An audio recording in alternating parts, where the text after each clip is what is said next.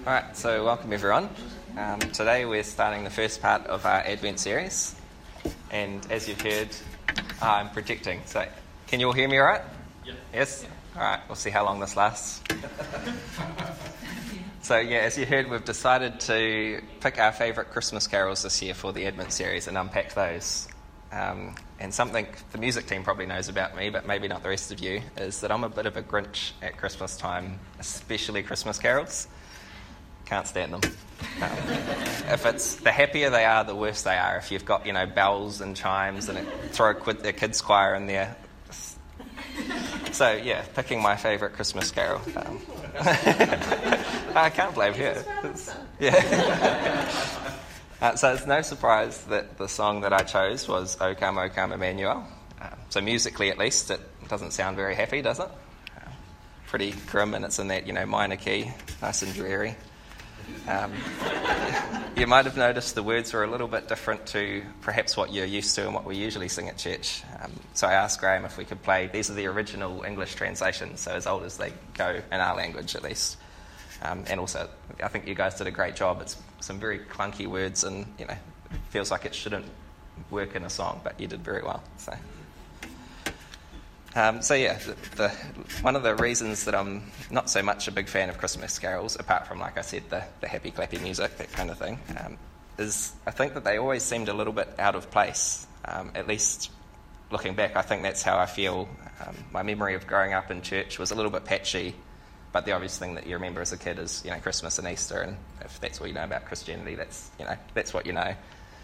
But it wasn't probably until my early 20s or so that Christmas started to make a bit more sense and understanding why it was a big deal. So the Christmas story to me always seemed pretty random. It's about a story about this baby that's born in a manger, and apparently his mum was a virgin. Apparently some angels said he was going to be the king, and some wise men came from far away and agreed, and then turns out there's a twist and he's actually God coming in human form to save us. And it's written from some people 2,000 years ago, and apparently we should believe them. So to me, and even if all that is true, it sort of seems like, well, what's the big deal? It doesn't prove that Jesus is anything special.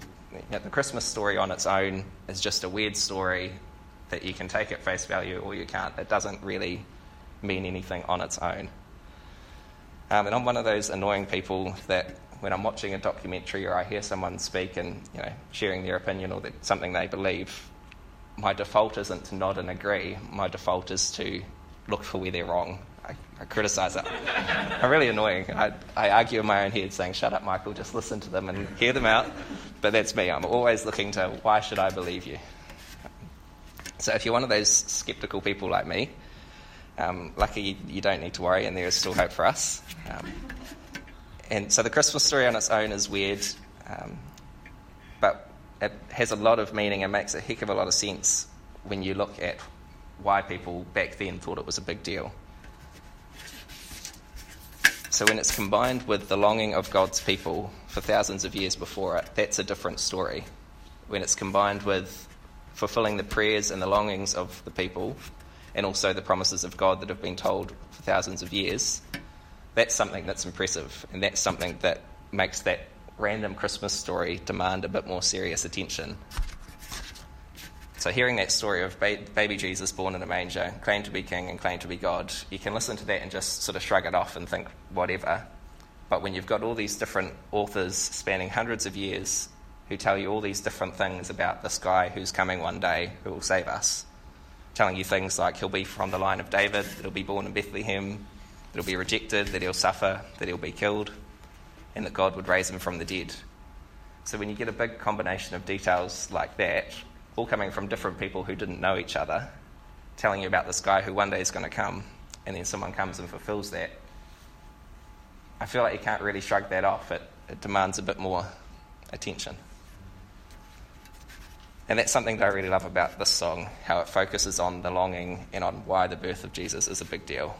So it's a song that summarises the cries of God's people for thousands of years before Jesus was born. A little bit about the history of this song. I was just looking into where it came from and how we got this version that we sing now. And it's a bit of a mashup of different sources.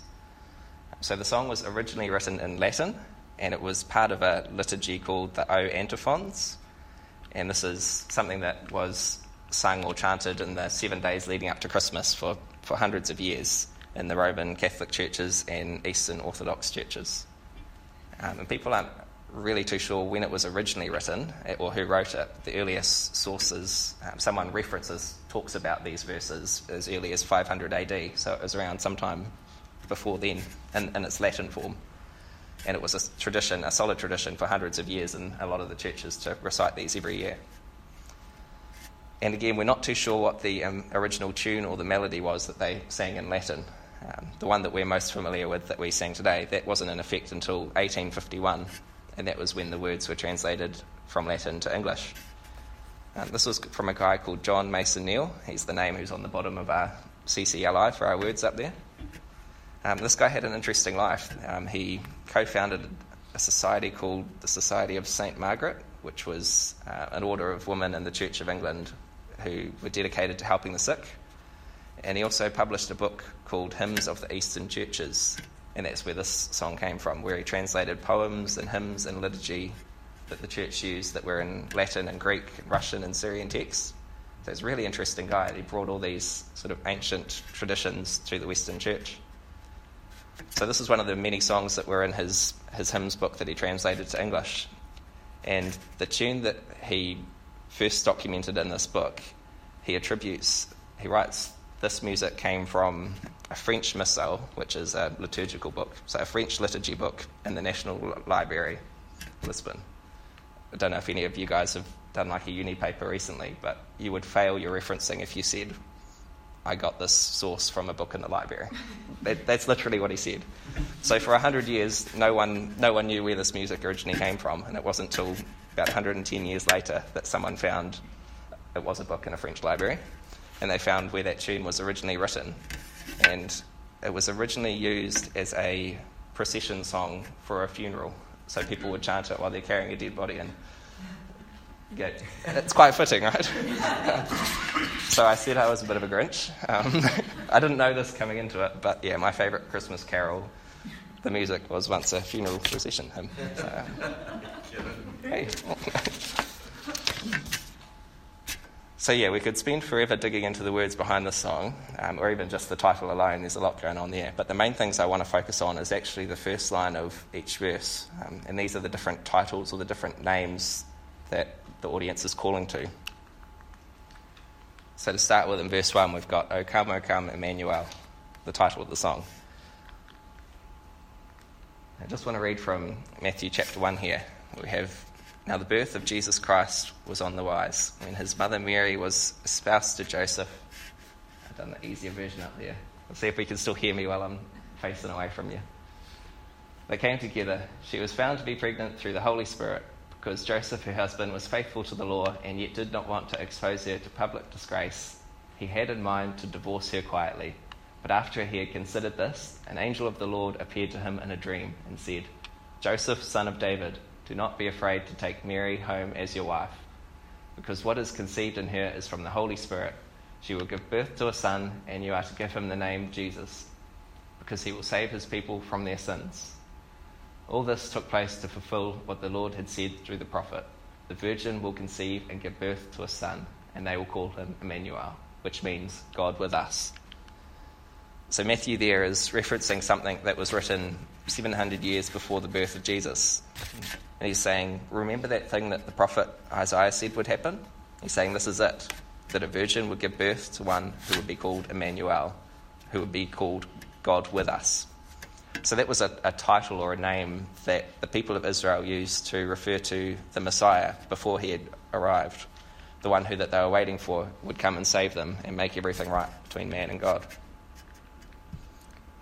So in the Old Testament, being in the presence of God was a little bit of a challenge, as Graham and Sarah both mentioned the last few weeks about all the extra stuff that had to go on for them to enter the Holy of Holies and the bells and the ropes to make sure they were okay.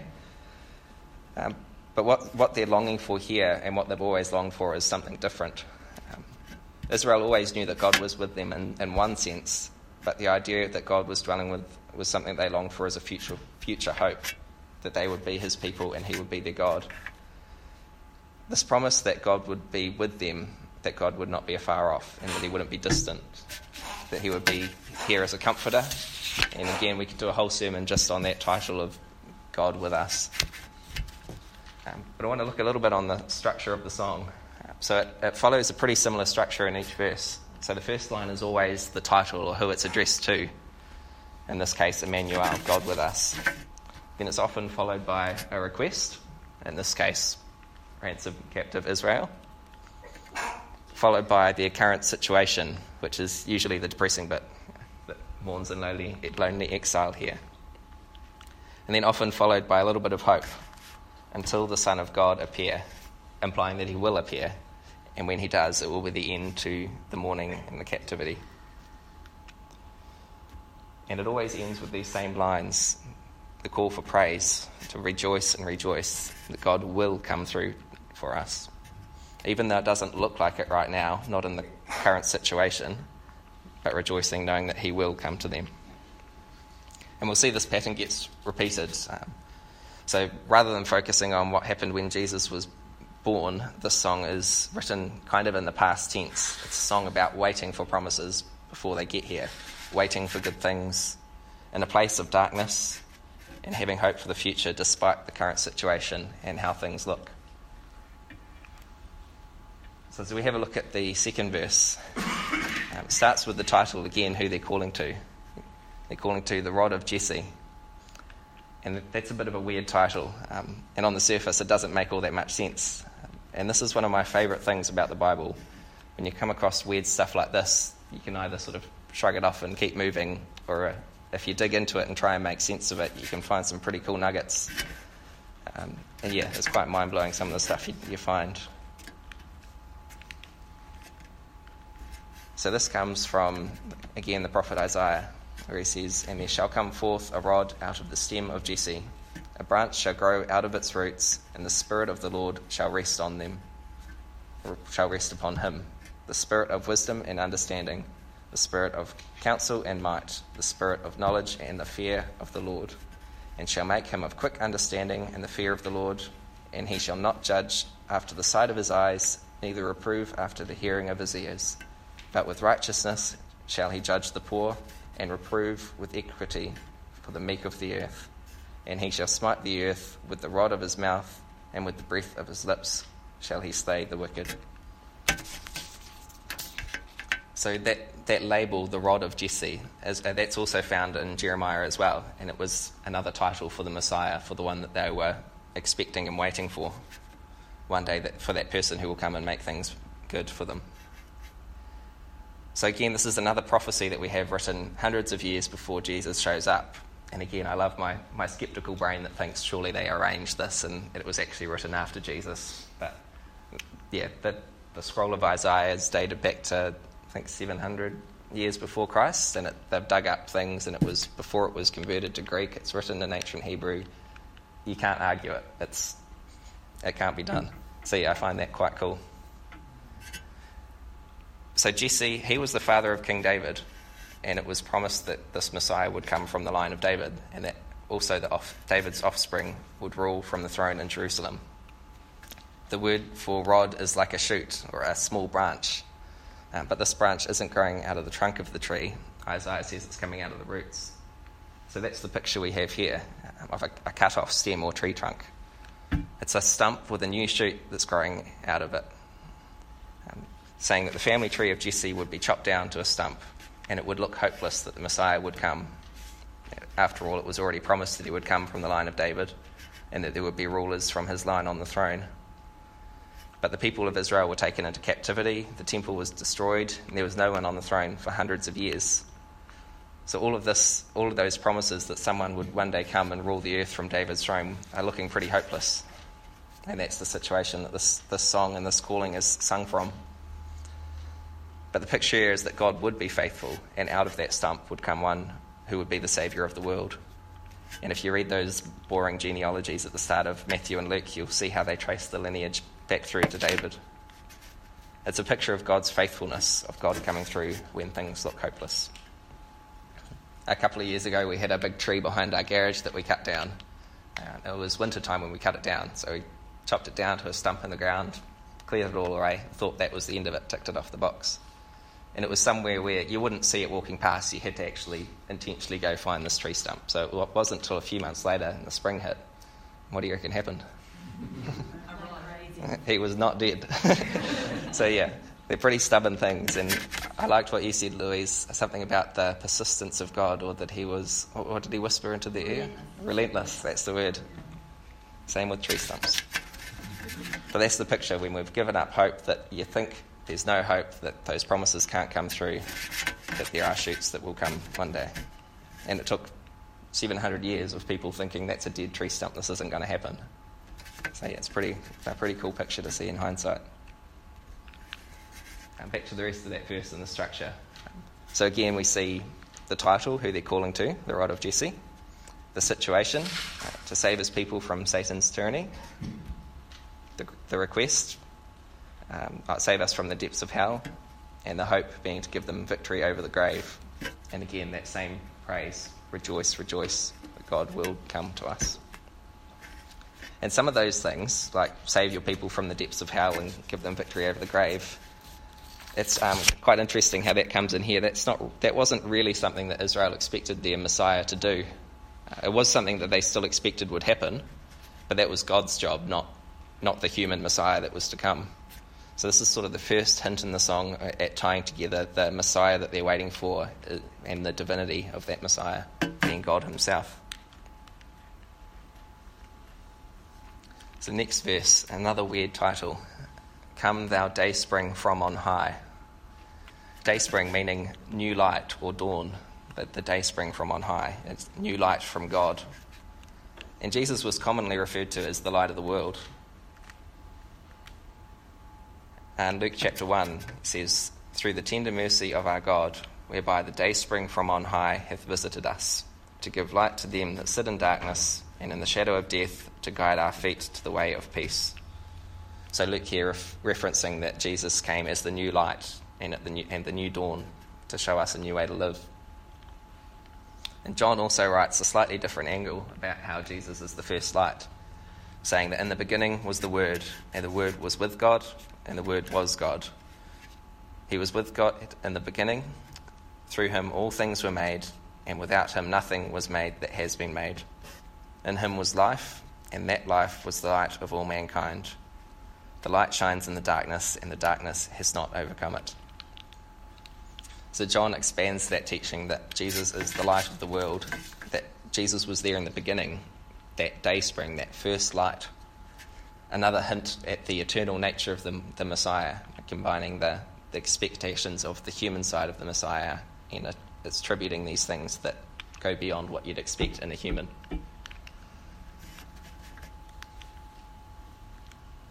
And this one, the request and the situation are kind of combined into one here. To cheer us by thy drawing nigh, disperse the gloomy clouds of night, and death's dark shadows put to flight.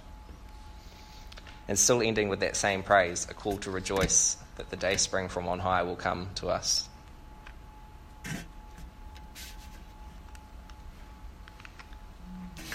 The next title that they're calling to is Come Thou Key of David. Another strange title that we find again in the book of Isaiah. Speaking of the Messiah, the one who is promised to come, he says, and I will place on his shoulder the key of the house of David. He shall open and none shall shut, and he shall shut and none shall open. So a key was a symbol of authority, a bit like a mayor getting the keys to the city like they do in some places. So having the key of David would give someone authority to rule David's domain of Jerusalem, the city of David, the kingdom of Israel. And this is linked a little bit to the previous prophecy, the rod of Jesse, the shoot coming up from the line of Jesse. So not only that the Messiah would be from the line of David, and not that he'd only be a descendant of David, that he would also rule on the throne. In the book of Kings, God says that he will establish David's royal throne over Israel forever. So applying this title to Jesus as the key of David is calling for this ruler that was promised to come.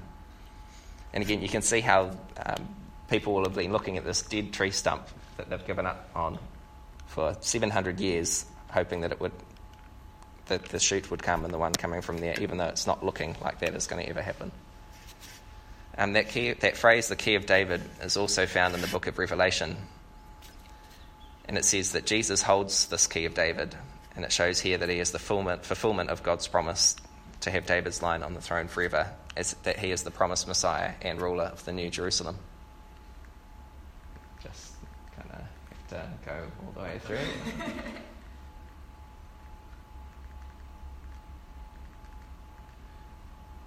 All right. So back to the structure of this one. So we've got the request: open wide our heavenly home, make safe the way that leads on high, and their situation to close the path to misery. Again, rejoice, rejoice. The key of David, Emmanuel, the one that was promised, will come. And again, some of those things are going a bit beyond the job description of that expected Messiah. They're more hints at the divinity of Jesus. The first few verses have been a bit subtle, attributing things that only God can do. Saying the day spring, the first light, asking him to save them from the depths of hell, to open wide our heavenly home, and even the title, God with us. That's probably not actually that subtle when you put them all together. It's pretty obvious, isn't it? But I like this last verse that makes it crystal clear that who they are calling for is God himself. O come, Adonai, Lord of might. So Adonai was the most commonly used title for God. And the ancient Israelites didn't like to write the word God or the name of God. And they didn't even like to say it. So Adonai was the most used alternative. And I like the theology of this final verse. It combines the Messiah not just being human and not just being sent from God, but being God himself. And we read this in John chapter 8, where Jesus is having a conversation with some of the Jewish Pharisees. And they say to him, "Are you greater than our father Abraham? He died, and so did the prophets. Who do you think you are?" Jesus replied, "If I glorify myself, my glory means nothing. My Father, who you claim is your God, is the one who glorifies me. Though you do not know him, I know him. If I said I did not, I would be a liar like you. But I do know him and obey his word. Your father Abraham rejoiced at the thought of seeing my day. He saw it and was glad." "You are not yet 50 years old," they said to Jesus, "and you have seen Abraham?" "Very truly I tell you," Jesus answered, "before Abraham was born, I am." At this they picked up stones to stone him, but Jesus hid himself, slipping away from the temple grounds.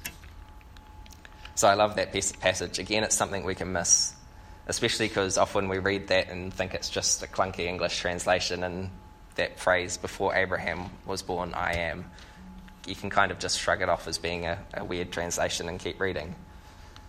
But what he's doing there is he's applying the name that God revealed to Moses in the burning bush and applying that to himself. Back in Exodus, where God said to Moses, "I am who I am. This is what you are to say to the Israelites. I am has sent me to you." So that's the title that goes way back. And that link was not missed when Jesus said it to the Jews of his time. It says as soon as he said that, they picked up stones to try and stone him. That was blasphemy, claiming to be God. And notice the structure of this last verse is a bit different to all the others. There's no request, other than in the title, asking for him to come. And there's no explaining their current situation. It's all just expanding on that title, expanding on the one they're calling to. So this verse is making it as clear as possible what all the other verses have been saying, that the Messiah that we have been longing for, that we've been waiting patiently in our suffering for, that he is also God. But not just any God. In the ancient world, it wasn't all that unusual for people to claim to be gods. But here he's attributing Jesus as the God of Israel, and that was unusual. As we just read, in that culture you don't claim to be the God of Israel because it does not go down well. The previous verses were calling for the Messiah with some divine attributes hinted at what they were asking the Messiah to do for them. This final verse is unashamedly calling for the God who came down in fire at Mount Sinai, who gave the law to Israel, who took Israel as his special possession, who rescued them out of Egypt and through the desert, the God who had been with them all along. That's what this song is calling to. Come, promised one. Come, God of Israel. So this song, it's all calling for the same person. It's just unpacking that information that they knew about the Messiah in baby steps and with different labels. O come, Emmanuel, the promised one who would come, God with us. Come, the rod of Jesse, the descendant that we had lost hope would ever come. Come, the day spring, the light of the world, here since the beginning. Come, the key of David, the promised ruler, full of wisdom, who will judge with righteousness. Come, Adonai, Lord of might, the God of Israel from the old times. So they're all different promises of the Messiah that are fulfilled in Jesus, which is summed up perfectly in that title, O come, Emmanuel, God with us. So it's a bit of a strange Christmas song in the sense that it doesn't even mention the name Jesus. Nothing about that night, being born in a manger or the wise men or shepherds. Nothing about the events on the birth of Jesus. The whole framework for this song is written in the past tense, waiting and expecting the Messiah to come. And I love the dichotomy of this song. There's this constant hope, but not just a hope, also rejoicing and knowing that their longing will be answered. And I especially love how that hope and expectation is repeatedly coming from a pretty dark place, their current situation. I find this much easier to relate to than some of those Christmas carols that focus on the night of Jesus' birth. Not that there's anything wrong with those songs, unless they've got bells or kids' choirs. It's not that there's anything wrong with those. It's just, for me, they feel a bit far away, more like a fairy tale or something you can't relate to as much. Whereas this song is really easy to relate to. It's a bit of a roller coaster and being stuck in present troubles and things that don't look good and hard to see the hope, but it's still calling for that hope that is to come, and not just in a way asking, please come, but being assured that, rest assured, it will come. And the music of that song, as I mentioned, is in a minor key, so it's a bit sadder than most of the usual songs we sing here at church. Has that sort of feeling of longing and incompleteness to it. But overall, the message of this song is one of hope and assurance that God's promises will come true, and a call to rejoice that Emmanuel, God with us, he will come to us. The one that we're longing for will rescue us. And yeah, so I found it pretty funny looking into that history of this song. So to sum up, we've got a song that's all about hope and to celebrate the fact that God will come through for us, all written to a depressing tune that was once a funeral procession song. So I think it's a good combo. It's a very strange combination. But yeah, I don't know about you guys, but I find that really relatable. And I find it encouraging to see a song of hope and a longing for things to get better, and also assurance that things will get better, even though the present doesn't look like it. So yeah, it's been a cool journey unpacking that song. Let us pray. Lord, we thank you that you will come through for us. We thank you that even when it really, really does not look like it, when we can't see any way forward, anything to look forward to, when we're surrounded in darkness and depressing times, we thank you that you have promised that you will come, that you will make things better. And we thank you that you have not left us here on our own. We ask for encouragement and reminders, and that you would speak to our hearts and remind us that you are coming and that we're not alone. Give us that hope that makes no sense because we can't find it anywhere that we look, anywhere that we're searching. We cannot find that hope, Lord. So we pray that you would give that to us. Amen.